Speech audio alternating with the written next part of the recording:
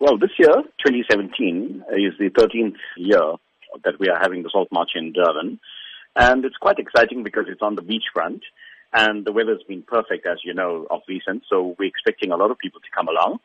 And as always, we expect people to come along with their families. We've had people pushing prams, etc., because the march is not competitive. Our preparations are well advanced in terms of planning, etc.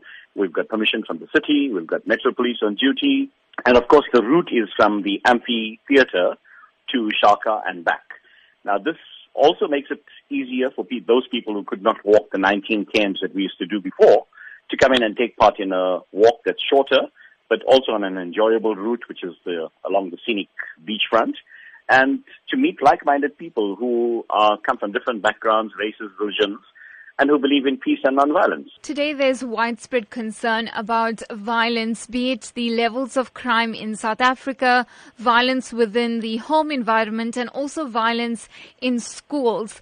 That message of non-violence, then, how important is it that it reaches all South Africans? You know, it's really whether we want to accept the message or not.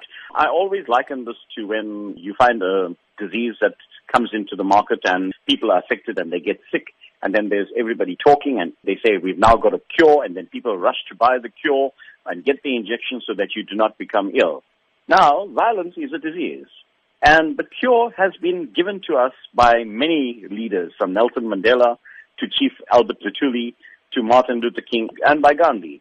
And it's proven that nonviolence would lead to happiness and, a peaceful situation.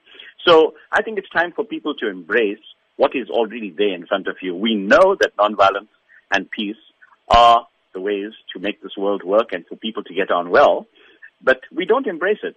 So this march is actually to get people who come along and to say that we commit ourselves to the philosophy of nonviolence, to the philosophy of peace, and also Ubuntu and conservation, because Gandhi was also a conservationist. As you have mentioned, it's the 13th year of the Salt March.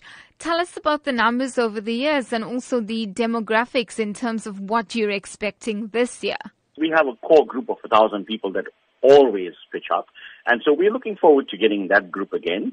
Over the years, we've seen the numbers change and grow slightly, but we've also seen the people change.